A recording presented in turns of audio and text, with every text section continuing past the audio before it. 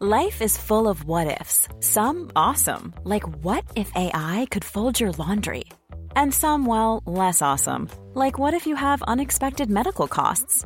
United Healthcare can help get you covered with Health Protector Guard fixed indemnity insurance plans. They supplement your primary plan to help you manage out-of-pocket costs. No deductibles, no enrollment periods, and especially no more what-ifs. Visit uh1.com to find the Health Protector Guard plan for you. Hiring for your small business? If you're not looking for professionals on LinkedIn, you're looking in the wrong place. That's like looking for your car keys in a fish tank. LinkedIn helps you hire professionals you can't find anywhere else, even those who aren't actively searching for a new job but might be open to the perfect role. In a given month, over 70% of LinkedIn users don't even visit other leading job sites. So start looking in the right place. With LinkedIn, you can hire professionals like a professional. Post your free job on linkedin.com/people today. Cool kids be like, chemistry sucks a D. Adults be like, Physics, honey, not for me. But we're all just alive for a tinsy bit, and science is the best way to understand it. Side note, we show you studies are vague. Side note, even scientists can be gay. Controversial subjects with the facts can be tense, but we are a sub-science here to make things make sense. Today we are talking about climate change deniers. Who are they? Why do they believe the things that they believe? And we're going to also look at some of the studies that they like to proliferate and debunk them. Hello. Long time no talk.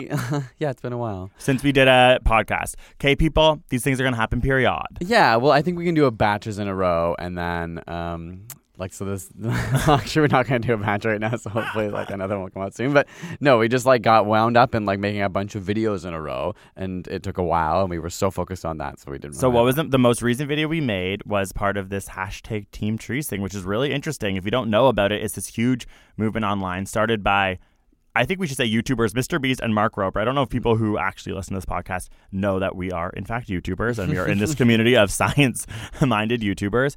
And they really worked really hard to create this movement to try and plant 20 million trees, raise enough money, $20 million to plant 20 million trees in the next coming 2 years. And they're pretty close. Where are they at now? They're trying to raise it by 2020. Yeah, they're trying to raise it by 2020. But the trees are actually going to be planted by 2022. They're not going to plant them all in the next 2 months. But there is misinformation about that online. A lot of people are like... Yeah, because I think people just got excited and want to be part of it and then just saw the 2020 date and were like, we're going to plant them by 2020. But ultimately the website explains that. So literally all last week we were in a park playing with trees, and we made a song fully out of trees. It was fun. Yeah, it was really fun. It was going. And I think so far it's maybe raised $8 million or $9 million or something like that. Maybe. All of them together, not our specific video. Not our video at all. Elon Musk just gave $1 million. Yeah, and YouTube's going to give $1 million to match him. And Jack Dorsey, the head of Twitter, just donated $150,000 or something like that. So Elon Musk is in a scandal right now where he said he didn't have any liquid cash. Legally, and then I was reading an article where they were well, you just gave $1 million to this thing, and it was is it gonna come back and bite him? Oh no, I didn't We'll watch know that. I know. Anyway, it's a really cool project. If you want to check it out, it's teamtrees.org. You can use the hashtag teamtrees to see what everyone else is posting and watch our video, which was just a weird, what kind of video would you call it? It's it's a song. It was based on a Beastie Boys song. Yeah, Girls. But it's all the noises from trees. We blew into leaves to make audible it was tonal and noises. Scraped the bark and all branches that we broke were already dead trees. Oh yes, we were we don't want to make the tree video where we're literally damaging even when trees. We were talking about roots, we didn't want to film near dead trees because we were is that sad? It's an important part of a forest system, the dead trees. But we were in a park and I was I don't know how this tree fell. Yeah, true. Oh, what did we learn this week? Today we're talking about climate change denial, and I've been reading a lot about this week in preparation for a new video. So my what did we learn this week was actually about this. So okay.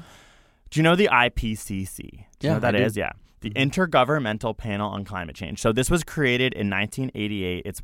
So governments can come together and recognize the threat. At the time, they would say global warming. Global warming still does exist for everyone. It's frustrating because people are whoa, it's global warming. Now it's climate change. It's okay, global warming's causing climate change. Anyways. And it synthesizes the best scientific projections about the future. And It's so well edited. It's very conservative, like actually a lot of specific papers. Like trying not to overblow what might happen. It just needs to be accurate because they are giving this information out. It needs to be the number one trusted source. All the governments have to sign it. It is so well researched. It's hundreds of editors who are scientists who make sure that all of this information is important. It talks about climate change. It is real. It is here. Very important paper. Okay. Very important concept, very important institution. Yeah, I think most people have heard of this. Yeah. The climate change deniers literally made a thing called the ICCC. So it's like, yeah, so it's ICCC, you girl. So it's just like one of those frustrating moments where it's like, you're just trying to be sneaky and manipulative. Right. Like, to have people accidentally stumble upon maybe this yeah, and think it's real. And it's called the International Conference on Climate Change. And I know, and it's funded by the Heartland Institute. Like, even the name. What's that?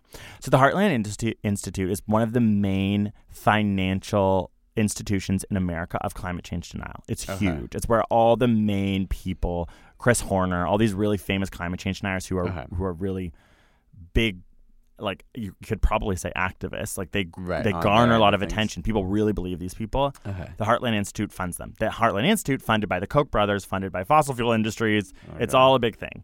But it's called the ICCC. It's the #1 climate change denial conference. And I just was like, learning that made me so frustrated because it's like. And do they invite any real, like, what would you say, like people who support and believe climate change, or is it just a bunch of people who are trying to prove it's wrong? No, trying to prove it's wrong. So like, is there any genuine discourse? Is kind of what I meant. No, well, 97% of climate scientists collectively agree and accept that climate change is real and it is being caused by human activity and CO2 release. 97%. So those other 3% would go to this type of conference. Screaming like little babies. Yes, and like Willie Soon is a really famous one. He's an astrophysicist who they just found out is actually being funded by fossil fuel companies. So it's like, of course, there's all these other people involved who are scientists. They have scientific degrees and they fundamentally deny climate change. They exist. There's a small amount of them, and they go to this conference. Right. But yeah, anyways, I just thought that titling and that name was just important for people to know. Sneaky. Yeah, that is worth knowing, and it's just so frustrating when you're like, if you're a legitimate organization, why do you need to kind of like codedly manipulate? Find ways to have people accidentally stumble upon what you do and think it's legitimized by copying the name of something that is actually legitimate. Yeah, and we'll get into it more later about cherry picking and how climate change deniers thrive and make this movement still a thing, which is so scary. But what did you learn this week? Well, mine is like not intentionally there you go. I fell on my mic again. Mine's not intentionally tied to climate change, but sort of related. But they just found out why bird eggs have different colors. So you know how you like can see, like, there's white bird eggs obviously, but there's also like some that are reddish, some that are greenish, or like when you bluish, go to fancy places and there's a quail egg and it's like spotted. Yeah, exactly, like spotted in all different colors. Do you have any guesses as to why they might be different colors? I'm guessing it has something to do with evolution and preserving so that they don't get eaten. Like, do they match match really untasty rocks, or do they blend in? Are there tasty rocks? Yeah, I don't. That was one of the theories. Did you know that salt is like one of the only rock or unliving thing that we eat? Does that make sense? Like, everything else is rooted in like something like something eventually or at some point was organic and living, but salt is like the only like quote unquote rock that we eat. Well, that's interesting. Yeah. Neil deGrasse Tyson said that once. I didn't fact check it, but I was like, it's Neil deGrasse Tyson. Yeah, like, I hope he's not lying. Okay, so yes, that was one of the theories, was that like camouflage is the reason that different eggs in different regions might be different colors or spotted. Protecting against UV light is another thing they used to think. And one other one that they thought was maybe it helps birds recognize their own eggs, whether it be like the mother or whether it be like the same species. Like, oops, popped my butt on the wrong egg. Yeah, or like maybe like as an altruistic act, I'll look after this egg because I know it's part of my same species. Okay. But they found out the major factor is just temperature. So they started like collecting eggs all over the world, and they would like average out their color. So because some eggs are spotted, they would like say, okay, the spots are red, we'll average this out to like a pink, if you will, right? And they found that in colder climates, eggs are more likely to be darker brown, but as you move towards the tropics, you get way more colors. Potentially because, isn't that weird? So it's like in the north, like probably more in Canada, and as you go north. And it has nothing to do with camouflage? Well, so this study found that this was probably the main reason, or it's the only link that they could find explicitly linked. They still think it probably has to do with camouflage. Also, it's important to note that this study did not shine any light on why some are spotted. So it was like just about color and just trying to understand like a there large is, scale pattern of like change, as you go, like if color. You're coming from like the northern hemisphere and going towards the equator, you're more likely to find more light colors and a bigger variation of colors, likely because of selective pressures, because there's so many more birds as you go to the equator as well, right? So you get so many more species, so like lots of different colors appear. But yeah, it said like darker eggs are more heat absorbent. So in the north, when the sun hits them, it helps them to stay warm, since that's the only mechanism of temperature regulation. Oh my God! So it's like a way for them to help like cook them a little better, cook them in a good way, not fully cook them the way we do. Yeah, exactly. Wow. But the obvious concern here is that birds are a species that have adapted their traits to particular climates, and so as temperatures rise, it's going to have they will maybe impact. Get cooked. They might become too warm. Yeah, or like, you know how so many different animals have different types of senses, like using the magnetic fields of the earth to understand, like birds do that as well. So it's what will the impact of like different temperature changes do on their ability to cope and their evolved traits if those temperatures change too fast? I always think like about animals, and if they had the ability to maybe think in the way we do and just flying around being like, why are you ruining this planet? You know what I mean? Like so much of our repercussions as a species on this planet is being so detrimental and causing such mass extinctions to these other animals that obviously hashtag Pixar, they are really good at making animals have like human qualities. But I do think about that a lot. Yeah. Oh, wait. I just unplugged my own thing. Oh, yeah, you can. You can still hear me? I can still hear you. Okay, yeah. I'm fully Greg a is such klutz. Oh, like, my God. Even in that, just, I was just like, we unplugged it. I broke our camera. Yeah, literally our camera, which was very expensive. And there's now duct tape on it, and it still works. And it's like, Greg, get a grip. Oh, God. My therapist told me that I need Ironically, to get a grip, because that's the piece that broke off the camera. It literally shattered the side so that the sensor was exposed. The handle fell off. And then we just had to put duct tape. It still did function, and you can go through the menu to control some And you of were the like settings. really like you didn't freak out. Well, I was like kind of annoyed because I had been like, oh, maybe be careful putting it there because it's so windy today, it might fall over. And Greg kind of laughed at me.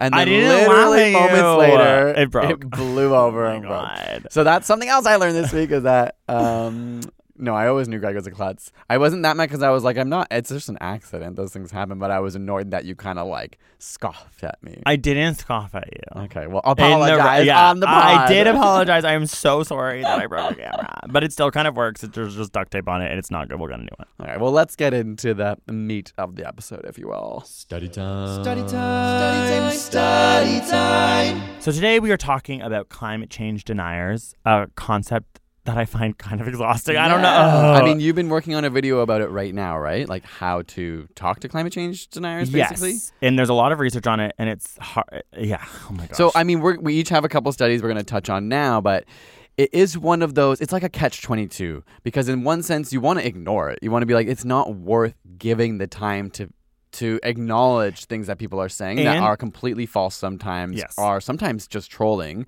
But on the other hand, there are people who should understand that there are talking points out there that could be really convincing, and it's worth understanding and educating people about like what things are there is genuine discourse about, what things are for sure known by scientists, and which things are kind of like we're not sure about. So, but okay, so I want to step in there on what you're saying and say, I think what a big issue with climate change denial and what happened at specific points in recent history is that when, for example, they wanted to do a carbon tax in America, when they wanted to do cap and trade, all these scientists were coming together explaining why this was essential. And in actual government, they were like, oh, well, we need a rebuttal. So they gave platforms to climate change deniers that they never should have given. Even like when you think about that Bill Nye argument, a lot of people think like, why would he even have this debate? I think there is an important point to be said there that I don't think that's what we're doing right now. And I think that's why I wanted to make the video that I made to be how to talk to climate change deniers. And in the beginning of the video, I look in the camera and I say, this is for people who accept that climate change is real. This is not for climate change deniers. It's about, because there is not a place anymore for these people to have a valued argument, and the way that they manipulate people is really kind of scary. It's fair. not Especially nuanced. There's a strategy to it. I'm sure there are some people who deny climate change out of ignorance. Do you know what I mean? Who have been trapped by systems like this to capture them. But obviously there are people who are intentionally creating this misinformation and creating this. There are a lot, and it's so interesting because when you really get into these climate change denier arguments, you're like, they're so perfectly crafted to the real science that you're like, this, you're just manipulating people. And so we will get into it later. Do you want to start? Do you want to go with your first study? Yeah, so my first study isn't exactly about that point, but we're going to get into that because it's juicy. Okay, so this is a specific scientific article that was released by NASA in 2015 that is used by climate change deniers to make a point by cherry-picking information. And it's really sad because even the author of this article was like, I do not want climate change deniers to use this against the argument of climate change. And guess what? They did. Fox News, lots of people still love this article, even though it's outdated. So essentially, it's that there were mass gains in ice in Antarctica on the eastern side. So Antarctica is growing. How does that make sense? That's the opposite of melting. And so, in fact, this is true. The eastern part of Antarctica is growing, but it's not growing anymore at a rate that outpaces the other parts of Antarctica that are melting. So like the overall ice mass is melting now. At the time, it was a little bit more up in the air. This is 2015. Now they can say with confidence it's overall melting more than growing in the specific part where they studied. Okay. So at the very beginning of this article, even now, there's like a big alert that's like the findings reported here conflict with over a decade of other measurements, including previous NASA studies. However, challenges to existing findings are an integral part of the scientific process and can help clarify and advance understanding, which is like, it's so interesting because so much of science is about studying and, conflicting research and challenging each other's opinions. And this is a great example of an article that did that. It was rooted in the specific scientific findings that this guy had, but it gets completely manipulated. Taken out of proportion. Yes. Yeah, because this happens pretty often in controversial topics where people, like scientists, will release a study and actually often they'll say, like, I understand this conflicts with other results, but it's still worth sharing. This is what I found. And then if 1,000 results conflict with it, we can look at that. But then obviously people take that out of context, and that's probably really frustrating for the scientist who found it and is like, my work is being used for negative gain. He's like, I'm studying the eastern ice sheet of Antarctica. That's my job. That's what I'm doing. That's what I've chosen to do. And I'm seeing that it's growing. It's slowly growing. And the thing also about climate change is it's so big. Like, a lot of people compare this issue to the ozone hole in the CFCs and how we were able to fix that, like the Montreal Protocol, signed by Ronald Reagan, I think, by a Republican. If you're listening, you know what I mean. I'm like, Republican leaders did that was the right thing to do at the time. It had to do with climate change. It's not a left or white battle here, left or right, left or right. Well, might be the same thing, left or right. Yeah. But essentially, what was I talking about? Oh, that was such a simple issue. It was one issue. It was like CFCs are causing the hole in the ozone. Let's just mitigate CFCs.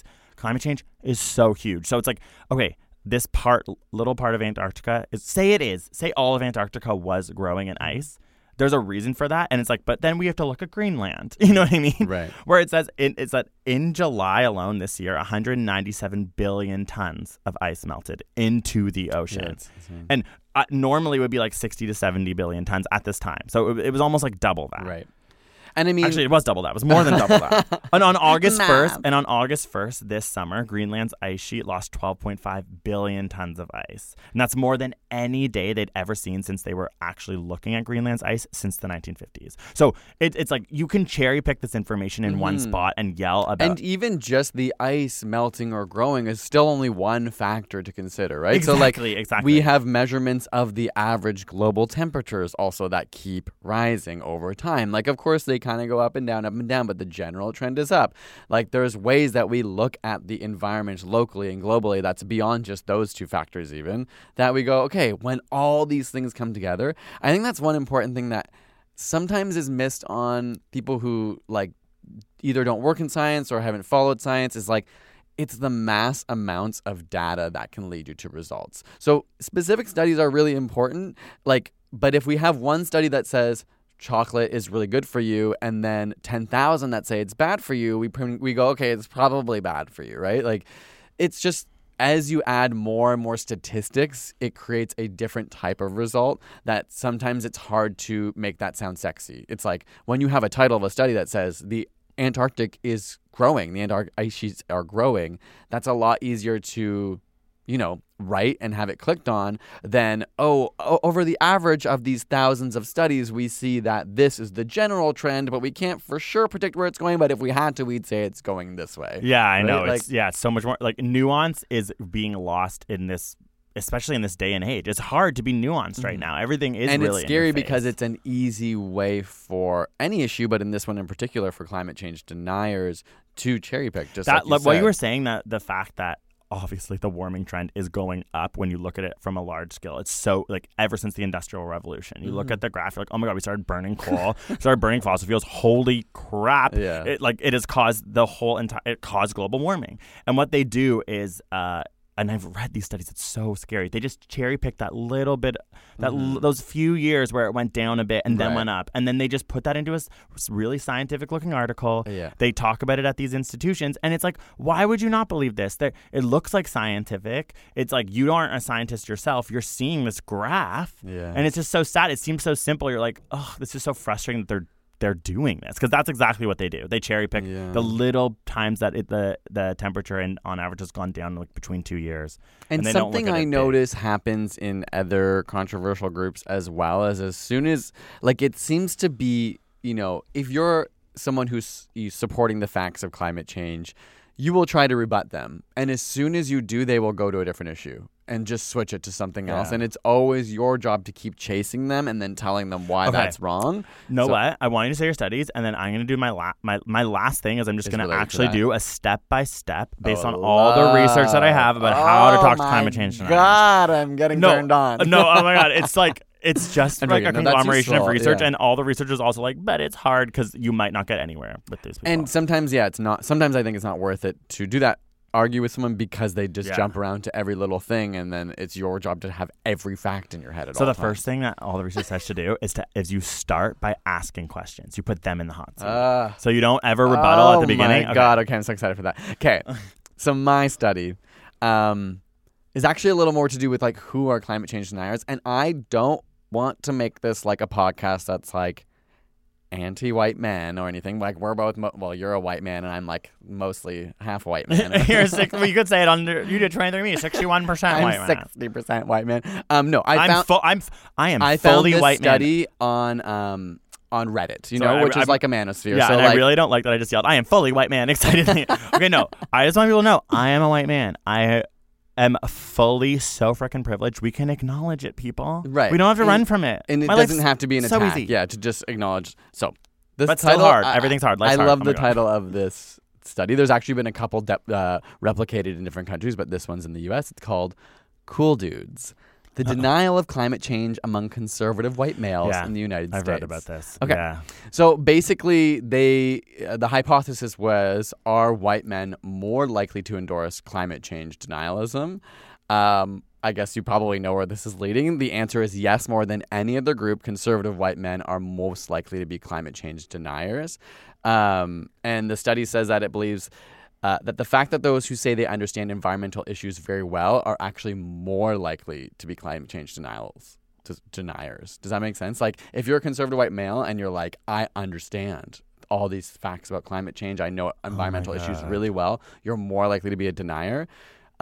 This study found that was a form of identity protective cognition. So, like maybe you've learned in your studies too, like, oftentimes we don't want to buy into ideas that conflict with our very own beliefs that tell us that the things that we're doing could be causing harm to whether it's the environment or other people. Like, it's difficult to face facts when you're like, oh, but my I don't whole feel like I'm a lifestyle is bad contributing person. to this. Yeah. Which is like everyone in a sense. Like, we're all consumer. Well, it goes back to that thing that you even said, the fact that I'm saying, I don't know, as a white man, obviously there's some cognitive disconnect. Why can't you just, in this whole argument, we see it, be like, yeah, I can understand why I have this type of privilege. Mm-hmm. The whole society and the whole way that like capitalism is built benefits me. Like, that's all you have to do, but it's because it's challenging your ideology, and maybe even it feels And like it's your taking away sense of your worth sense or of worth, or the fact that you have shitty days too, like or that that can exist at the same I think time people, while being true. Exactly. Yeah. People think like, well, that people are trying to take away the fact that my life is also hard, right? Like when it comes to race or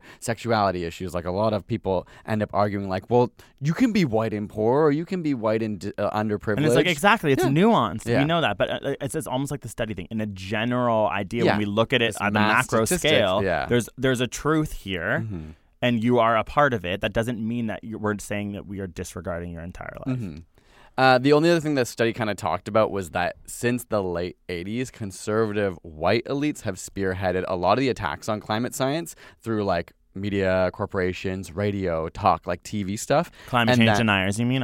Wait, what? Basically saying that conservative media, Yes. led by white elite men, Yeah.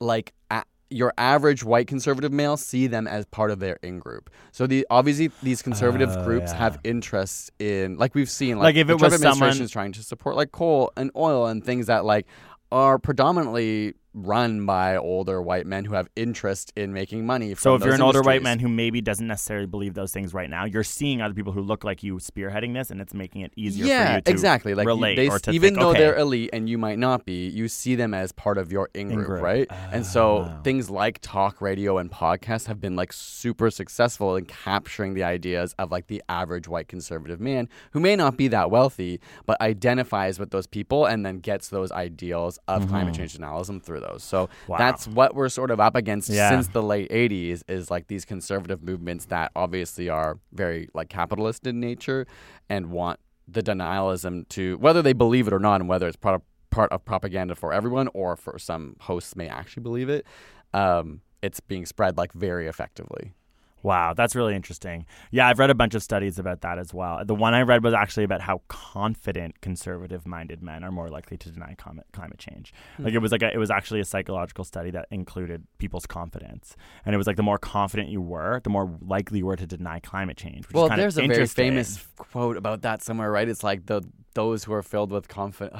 It's kind of like people who think that they find that people who self-identify as really smart are actually the people who usually aren't as knowledgeable about something. And whereas really people who are like, I don't know what's going on, are full of doubts. Yeah, because yeah. they understand how that things, complex yeah, things and that you are. can never know everything, and Yeah. it's like so overwhelming to feel like I'm so stupid because there's so much to know. which is so interesting in this argument because it's so hard, because it's like people listen to confidence, people listen to blindly confident statements, and so it's like, how do you combat this like blatant lie that is emotionally said versus like the truth, which is more nuanced and said with, which, okay, again, one of the most important things about talking to climate change deniers is you need to have storytelling on your side. You have to be emotional, and you have to figure out how to create stories that people can grab onto instead of just like arbitrary facts, because people don't listen to facts. I know, Which is and so I'm sad. reading that book, and I've told you about this, but there's this book called Quiet. It was like a really big bestseller, so I'm sure many of you have heard of it. It's about being an introvert in a world that can't stop talking, is like the tagline.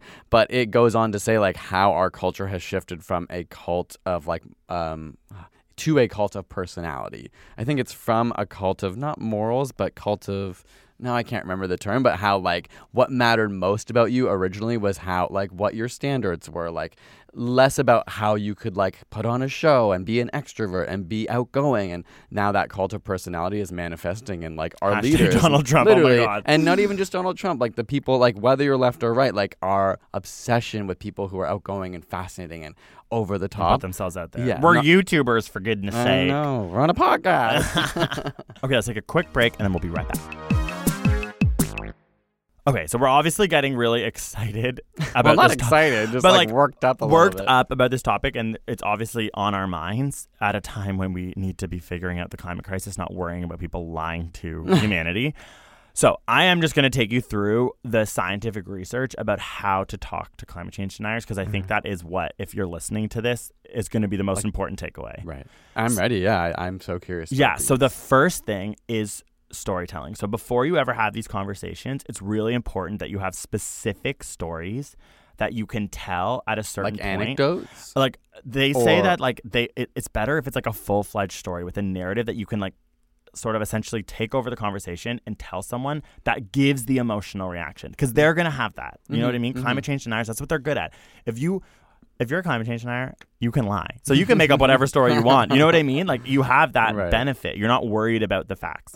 So you need to figure out scientifically backed stories. So I have a variety of them that I'm going to say in the video, but I could, like, one is the one that I made the video of. It's called The Biggest Lie About Climate Change. And it's essentially that ExxonMobil and these large oil companies wanted to do research about the impact of burning fossil fuels in the 70s when they were starting to really ramp up doing this. And they discovered that it was going to cause global warming. And they specifically were like, this is going to go against our ability to make billions of dollars for ourselves. We are going to lie to everyone and pretend that this information, like that we didn't that have we it, don't or have that it, we don't know, that we don't know it, and that actually that it's not true. So they planted the seed of denial through like marketing before even on, the studies could ever have come out, because they were the first to and discover it was their it. own scientists who they hired, who then left and were like, started screaming, no, this is going to cause the exact situation that we are now in right now. And it's the most important time that they could have switched to renewables. They're still a company. If they had been innovative, they could have been like, okay, BP, or sorry, at the time it was BP. ExxonMobil would have been like, okay, we're going to actually go into renewables and create like a diverse array. But that would have maybe, I don't know, been harder. Yeah, of course. So they did lie to you and to your parents, and they are evil. And I think that they need to be sued and they need to pay the price of this. And that is a story that I think people need to hear. Connect to and go, oh my gosh. Like, because I also think generally the mainstream public can understand that corporations have a motivation towards greed. So that connects you, because it's not like some conspiracy theory. Like, this is documented, like the scientists and everything about that story can be researched. And it's like, I think it's just hard because sometimes people think like, well, I often I give people the benefit of the doubt. Like, even when people are climate change deniers, I often don't think they're trying to lie. Like, in their minds, they believe it. But when you then think about like these huge, like, whether it be like oil tycoons or whatever, you start to realize like money literally talks. Like, it's crazy. It and scares me. That's the thing, is that when you're ready to pop the question, the last thing you want to do is second guess the ring. At BlueNile.com, you can design a one-of-a-kind ring with the ease and convenience of shopping online. Choose your diamond and setting. When you find the one, you'll get it delivered right to your door. Go to BlueNile.com and use promo code LISTEN to get $50 off your purchase of $500 or more. That's code LISTEN at BlueNile.com for $50 off your purchase. BlueNile.com, code LISTEN. Quality sleep is essential. That's why the Sleep Number Smart Bed is designed for your ever-evolving sleep needs. Need a bed that's firmer or softer on either side? Helps you sleep at a comfortable temperature? Sleep Number Smart Beds let you individualize your comfort, so you sleep better together. J.D. Power ranks Sleep Number number 1 in customer satisfaction with mattresses purchased in-store. And now, save 50% on the Sleep Number Limited Edition Smart Bed for a limited time. For J.D. Power 2023 award information, visit jdpower.com/awards. Only at a Sleep Number store or sleepnumber.com. Willie Soon, this really famous climate change denier astrophysicist, was funded by fossil fuel companies. They did do this. It's well documented. They, in a very, evil, it is kind of black and white. That's the best way we can pitch it. In an evil way to make more money for themselves, lied about the climate crisis that we are now and knowing that they would never have to face any of the consequences, like, globally, because they're probably going to be dead by the time anything like exactly matters, you know? And that is an important part about all of this. And I was thinking about another story we watched recently, Deepwater Horizon, which is about the BP oil spill. And I think it's a good story because it shows the people actually working on the rig as, like, you know, the middle Americans who are actually out there every day. They are considered in this the good guys, if we're going to think about it like from a Hollywood perspective. Right. And the bad guys in that movie are the BP oil execs. Yeah. And it's like, okay, if that's the narrative that people need to start with, let's start with that. You know what I mean? Like they're there. The money hungry people who are trying to force them to, like, go against this regulation. Right. That's an important word that we're going to get to later, regulation. Go against this, like, regulation that is done by the people who actually know the oil rigs, create this massive spill that ruins its environmental destruction, economic destruction. So I'm like, that's kind of interesting because part of the Green New Deal and part of fixing this problem is that you can't ignore the people who work in oil right now. You need to immediately fix how to give them new types of jobs in renewables. I think that's one of the hardest things that people, not that deniers would say, but that any person with compassion would say, like, what do we do with all the people working in this industry helped out first, who are, like, maybe don't have the skills to be in another industry, or like that's a huge challenge that we have to at least address. That doesn't have anything to do with whether or not climate change is real or not, but I think some people's resistance to buying into like the regulations around climate change has to do with like, how can we just change everything? Yeah, so there we go. In the stories that you tell, and you can find lots of them, big oil executives, those are your bad guys. Go after them in these conversations. Mm-hmm. And there's a variety of stories. Another one, Merchants of Truth, whatever. It doesn't matter. There's so many that you can find, okay? So now you have these specific stories. The first thing you're supposed to do in a conversation with a climate change denier is ask them questions. Find out about who they are, know your audience. Like what kind of questions? Like literally, like one example would be, where are you from? Say you find out that they're from Louisiana. Then you start to go, okay, obviously I'm going to start thinking about sea level rise. That's going to be the biggest issue if you live in Louisiana. How can I incorporate that scientific information into a story to tell this person? Maybe they're a grandparent. Maybe they're older. So you start to go, okay, you have grandchildren. I'm going to start thinking about what is the world going to be like in 60 years for your grandchild? So instead of just randomly saying scientific facts, right, you need to understand their perspective. Yeah. Or maybe they work in coal. Like you have to figure out who they are first, and it stops you from just yelling or getting mad at the top. Which is like really hard. Yeah. That's a skill that like I haven't been taught, and I'm not very good at it. Yeah, you yell at me a lot. Well, okay. I yell at you too. No, I yell at you too. I meant like with anyone, like when you get heated, when you're like, but you're so dumb. Like, why can't you see this? It's so hard to have that patience to go, actually, if I want to communicate effectively with you, I need to slow down, calm down, understand where you're coming from, and then engage with the way that you can actually listen. That's hard. So that's there you go. You have your stories now, right? So you're gonna have to research, find out the story for you. Then you're gonna start by asking questions. It keeps you calm. It keeps you Do you ever ask questions about like their understanding of climate? So no, this is what they say. It's just about getting to know them, getting to understand their worldview, so you don't waste time yelling about things that they're not going to care about. Yeah. You can cater your information to them. Okay.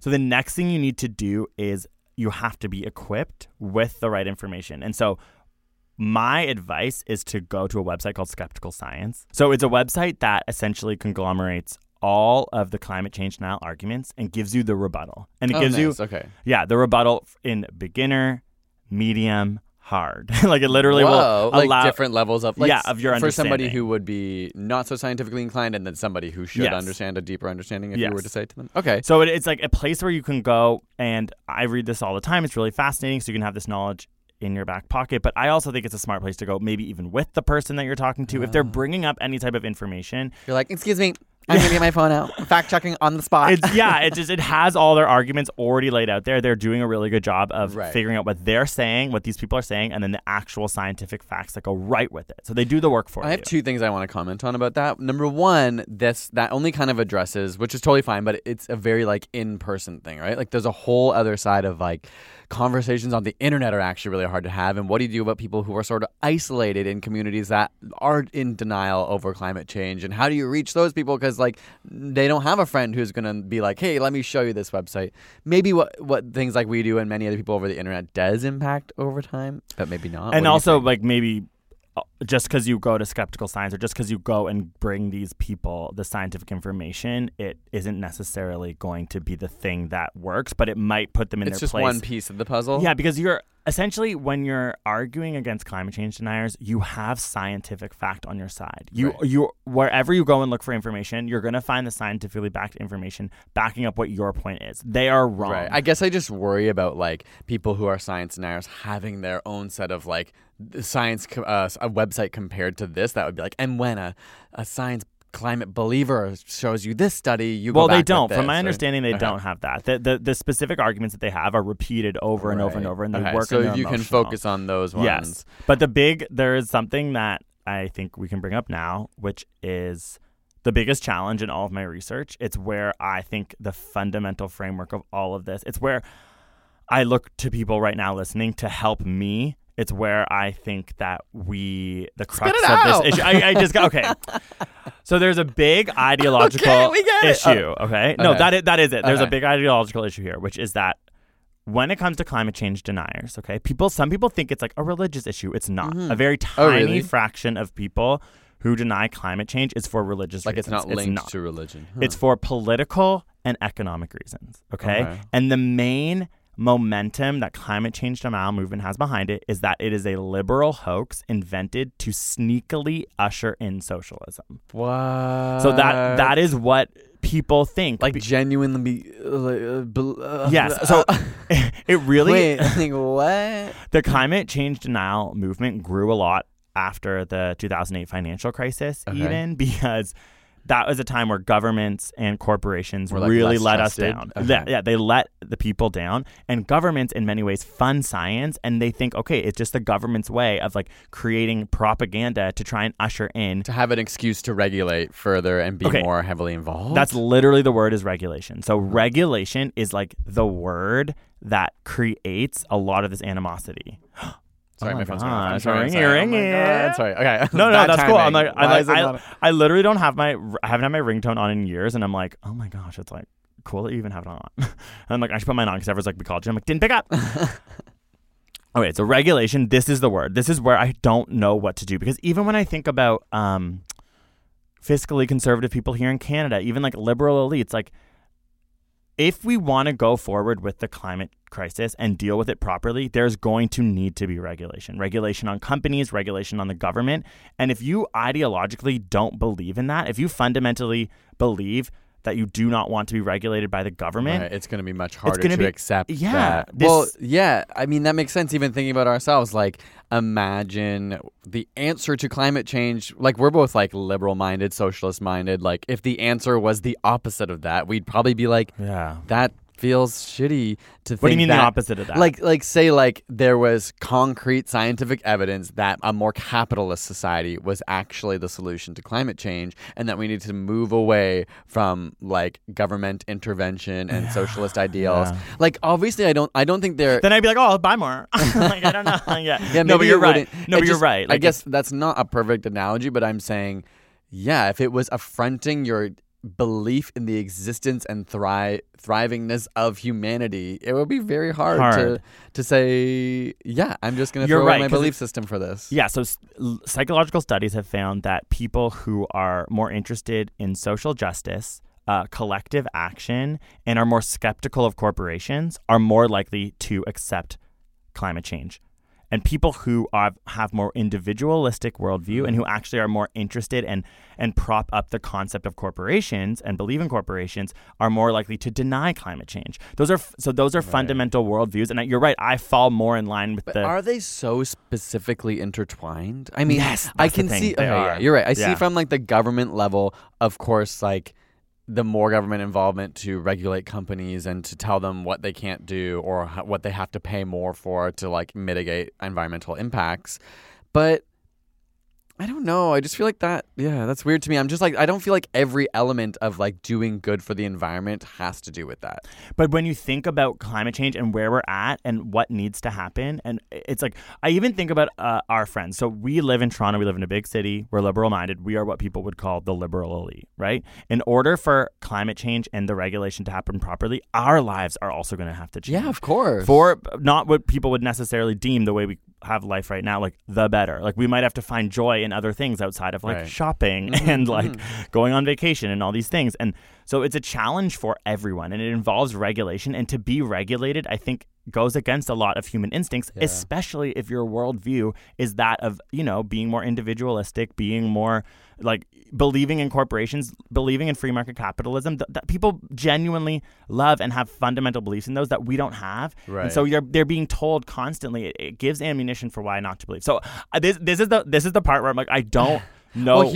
But I have some tips, but I don't know. Well, the only thing I was thinking is like, that's when it has to sort of like be made cool, which has nothing to do with governments. There's like an element of making healthy choices for the environment and yourself become like trendy. And I think that happens I'm sure it happens all over, but like even in major cities, like sometimes you have hipster movements or whatever that are to use reusable containers, and that becomes like a cool thing to not be like using single-use plastic. We even saw like, obviously, like the plastic straw issue was not directly linked to climate change, but it is to waste and it is to like plastic use. That's also a really good anecdote about storytelling, how important storytelling is. That specific story and image image of that turtle created like a freaking straw revolution. It's That's like true. you need a simple story But to create it becomes action. sort of cool. Maybe it's not cool right now, but like to a degree, Yes, like there's yeah, levels of like having a reusable straw that you can be like, oh yeah, like I feel good about this. And when people see me, I'm not going to like run around bragging about this, but like I feel good about it. And I think like celebrities, whether it's YouTubers or like famous traditional celebrities, or just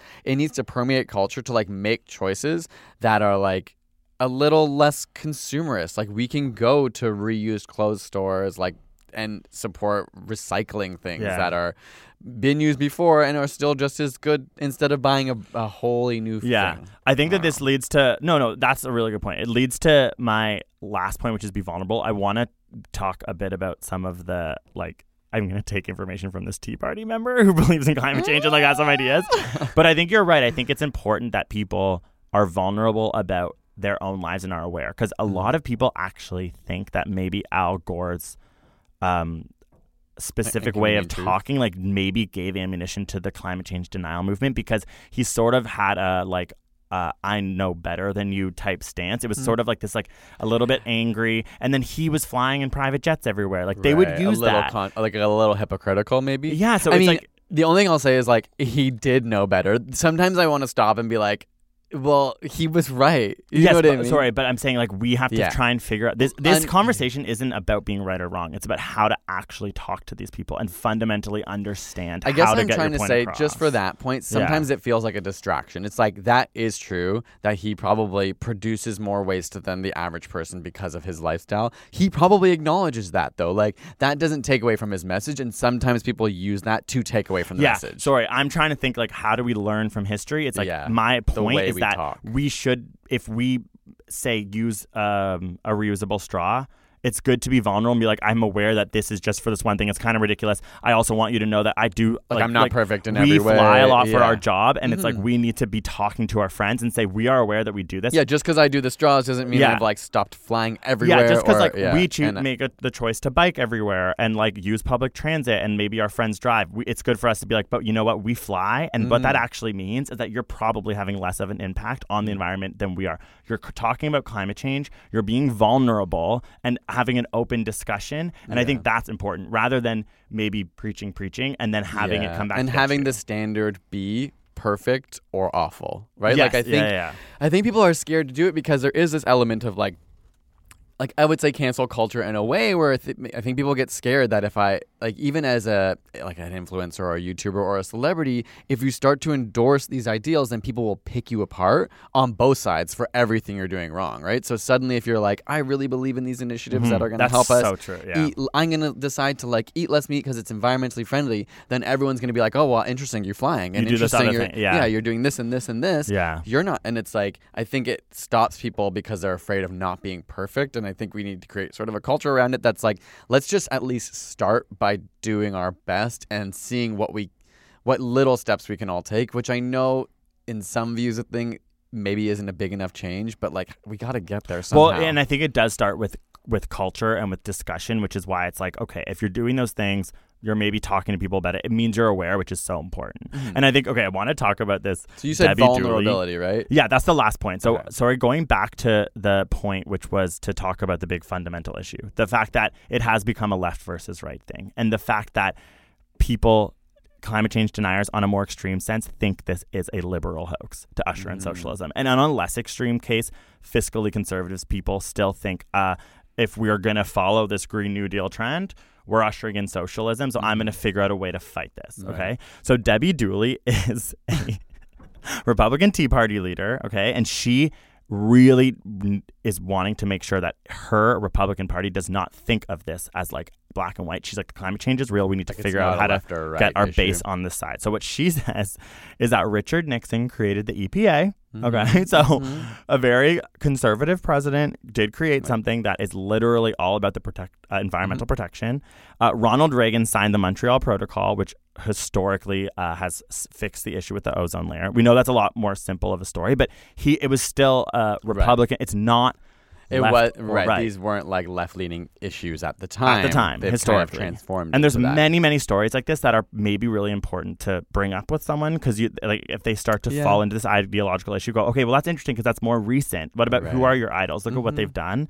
And what she says about diverse energy grid with more renewables is that it leads to energy freedom, energy choice, better competition, and innovation. And I was like, those buzzwords like freedom, I'm like, should we just use those words outside of context and their language? Yeah, but like actually, right? Like I don't. Freedom is such a loaded term, and it's like I get why it's like it almost seems like meaningless. But then I'm actually like, wait. It's true. Like a more diverse interesting energy that she's grid. interested in diversity suddenly. Yeah, I know. It's true because there's so many other things these people believe in that we disagree with. But focusing on this issue, a diverse energy grid, it's like, that actually is better for the economy and for your freedom as a country to not rely on oil from other countries. Why do we want one massive sort? Like we know that we should have a diversity of everything, literally, and every space diversity tends to be like a positive thing. Biologically, diversity is like so important. So if one thing goes bad, there's still like lots of variation. I think, like thinking like, hey, why don't we support all these other industries so there isn't just like one massive competitor who can screw them over every time they come along? It's part of the issue with Facebook right now and why they're like saying they should split up into like being a WhatsApp company, an Instagram company, a Facebook company and all that so that they can't just like buy out the competitors or just make a copy thing of them and then outcompete them because they have so much more money. Like, competition is good and it creates incentive and it's better for consumers and it's like better for society in many ways. It's like a wealth inequality issue too, right? Like that's what is going to happen with Facebook. I think the hardest part is that to create that environment, that is probably where the government has to step in. You need regulation. It's literally about Elizabeth Warren regulating Facebook, right? And so fundamentally, certain people think that is bad. Fundamentally, more left-leaning people are more okay and accept that. And it sucks because we have now gotten to the point with climate change where, I mean, sometimes we disagree with this fundamentally, but I fundamentally think that regulation is necessary. I don't actually think at this point that some magical thing, like some company is going to figure out some way to solve this. I think that we need regulation at this point, and that might be the point of your conversation. I don't disagree with you. Sorry, I don't know.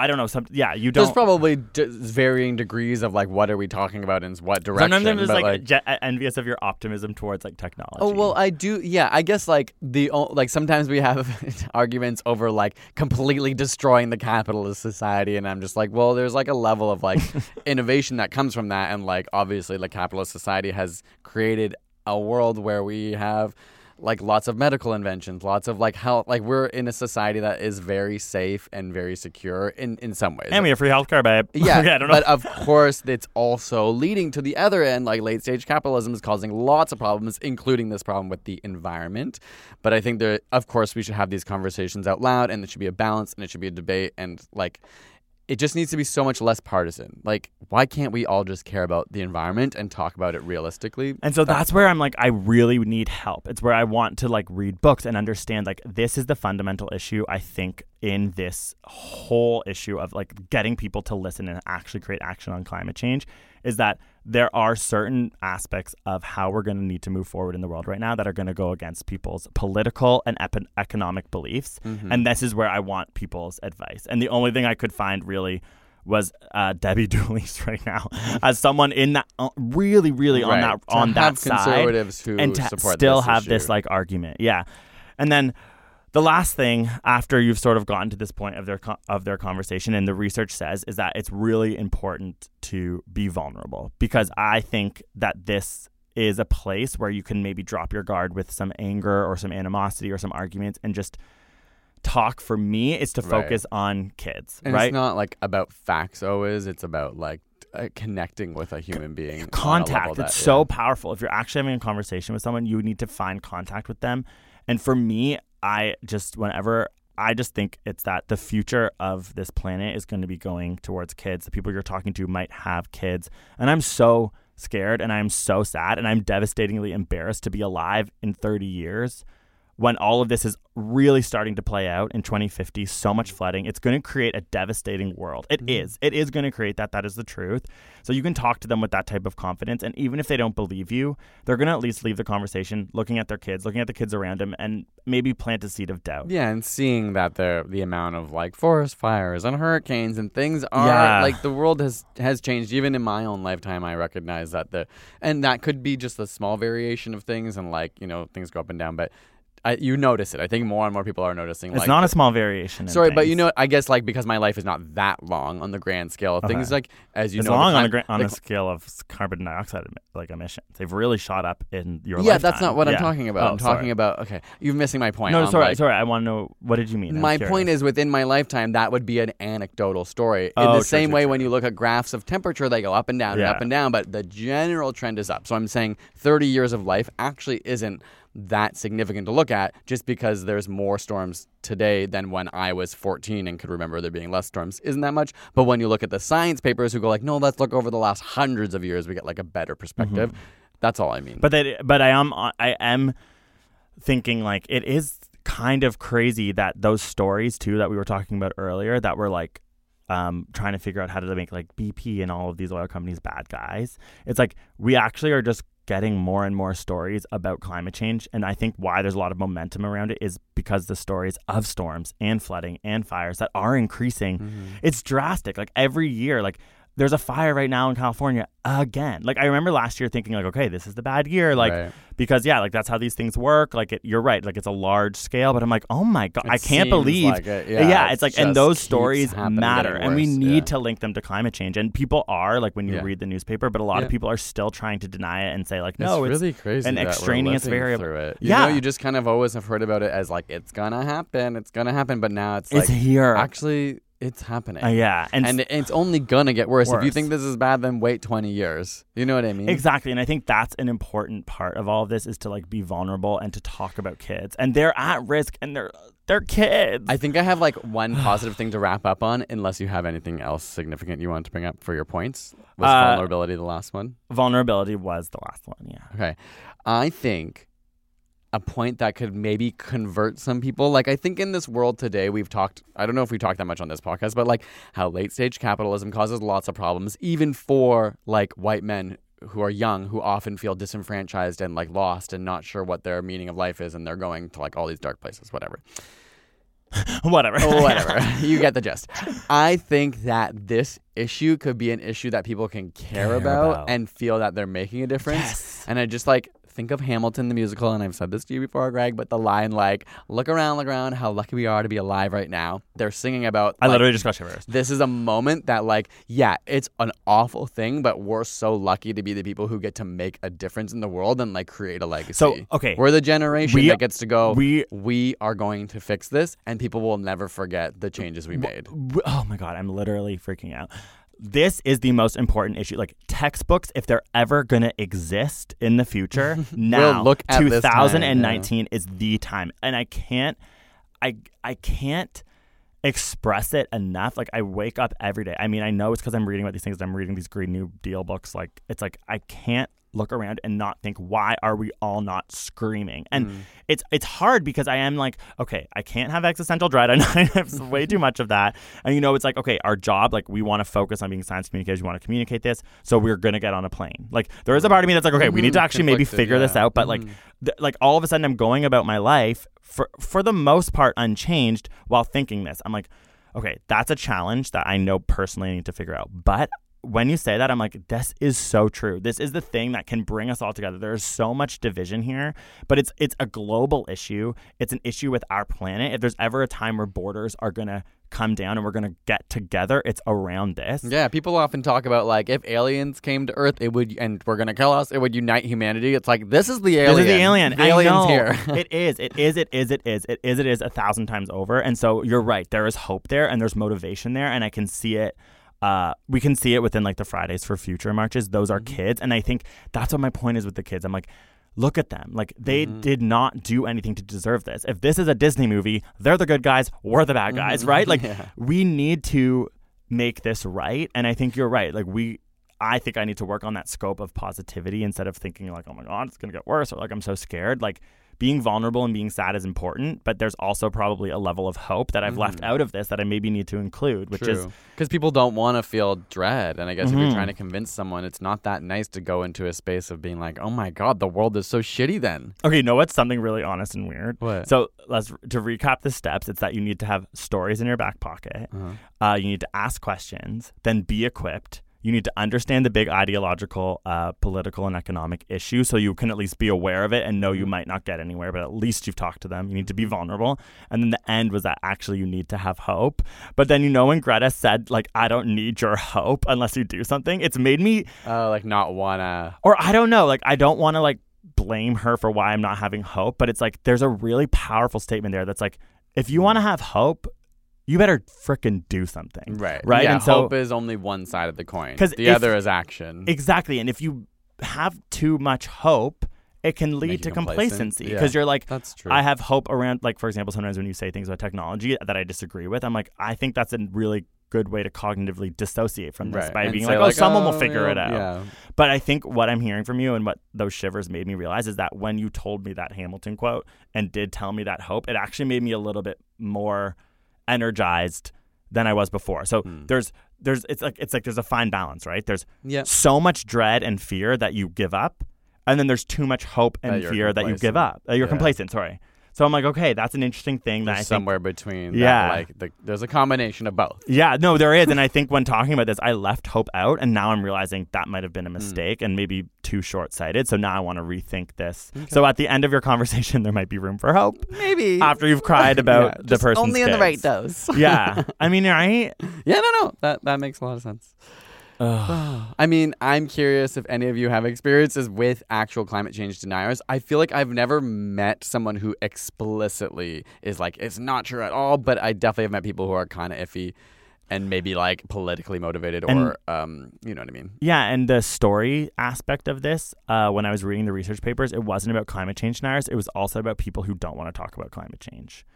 People who, you're like, you're at dinner. Are like, I don't want to talk about it. I just don't want to talk about climate change. It's like, oh, well, actually I have this like really interesting story. It doesn't make you feel bad. It's like we need to be mad about this other thing. And I'm like, okay, that's actually true. Like you're having a beer with your friend, you're at a party. It helps you be like, okay, I have a very concise story that's going to entertain you while teach you. Yeah, and I'm not just spitting out facts of how shitty everything is. Yeah, and it's like hard being a science communicator. I'm like, at this point, I'm like, are we Debbie Downers? You know what I mean? Like it's like, well, no, a little bit, but we're not. No, we're not. We're bringing the hope. Okay. Yeah. All right. Well, thank you guys so much for listening. I hope that wasn't too much of a Debbie Downer. Wait, what was her name? Debbie who? Debbie Dooley. Are we Debbie Dooley? No. I never thought I'd be like talking about like a Tea Party person's like argument. Yeah, it's the strange times we live in. But they're fascinating. You're right. We're lucky to be alive right now, and I love. I think we all have a chance to do something, but it is like we have to figure out how to organize that and actually take action that inspires mass groups of people, and which is happening. But hashtag Side Note Podcast to let me know when you think about that ideological issue. Like, I feel like there has to be better things out there. Yeah, because I'm sure there's people who listen to this podcast. Understand. I mean, maybe not that many, but like that are like conservative or maybe maybe don't believe in. Like, it's possible there's some people listening to this that don't believe in climate change. After hearing this, like, what are your thoughts? What are the arguments? What are the things that like would help us understand how to I get feel this like point there's across? not that many listening who are climate change made it this far. But I mean, there's probably people with more experience talking to climate change deniers than us. We're Canadian, like it's a little bit different. City, and that's a very progressive city. Blah blah. So I would love to hear those stories. I'm so curious because we're going to be talking about this a lot. And stay tuned. Greg's video should be. I don't know when this podcast is going out, so like it'll be. Go check our channel and see if there's a video. Oh my god, it's like are we? I'm like I'm never promising anyone anything. No promises. Here we are. Just know that we're working Take really us hard while we're here in the moment. Yes, we're working really hard, and we're just trying to like figure. We're doing our best. The big questions, and it's making us exhausted. Like honestly, but we appreciate you guys like listening and checking in on us and supporting us, and hopefully this was interesting and fun for you. Okay, thank you so much. I'll see you next time. Bye. Bye.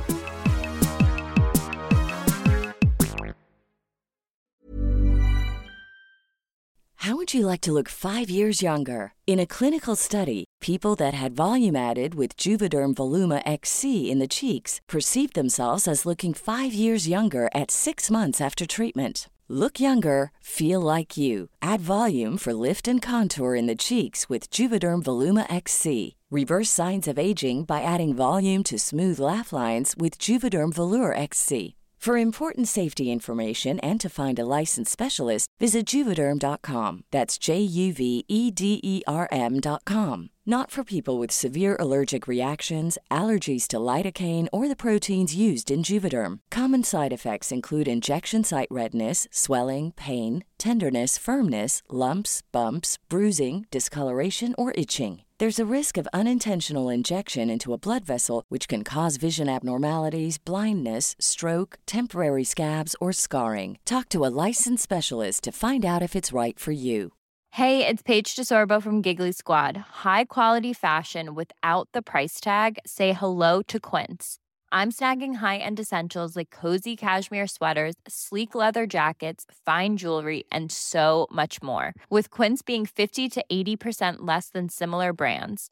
And they partner with factories that prioritize safe, ethical, and responsible manufacturing. I love that. Luxury quality within reach. Go to quince.com/style to get free shipping and 365-day returns on your next order. Quince.com/style.